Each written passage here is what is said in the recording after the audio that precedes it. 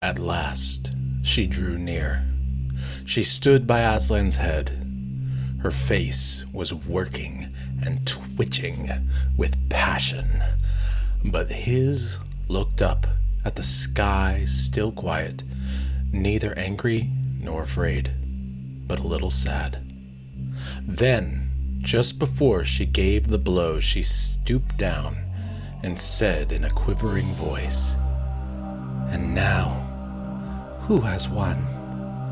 Fool, did you think that by all this you would save the human traitor?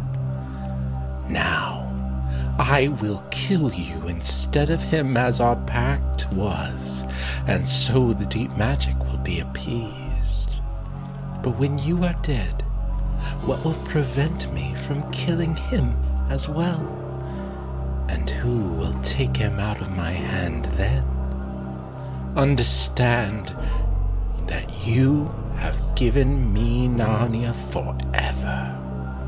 You have lost your own life and have not saved his. In that knowledge, despair and die." The children did not see the actual moment of the killing. They couldn't bear to look and had covered their eyes.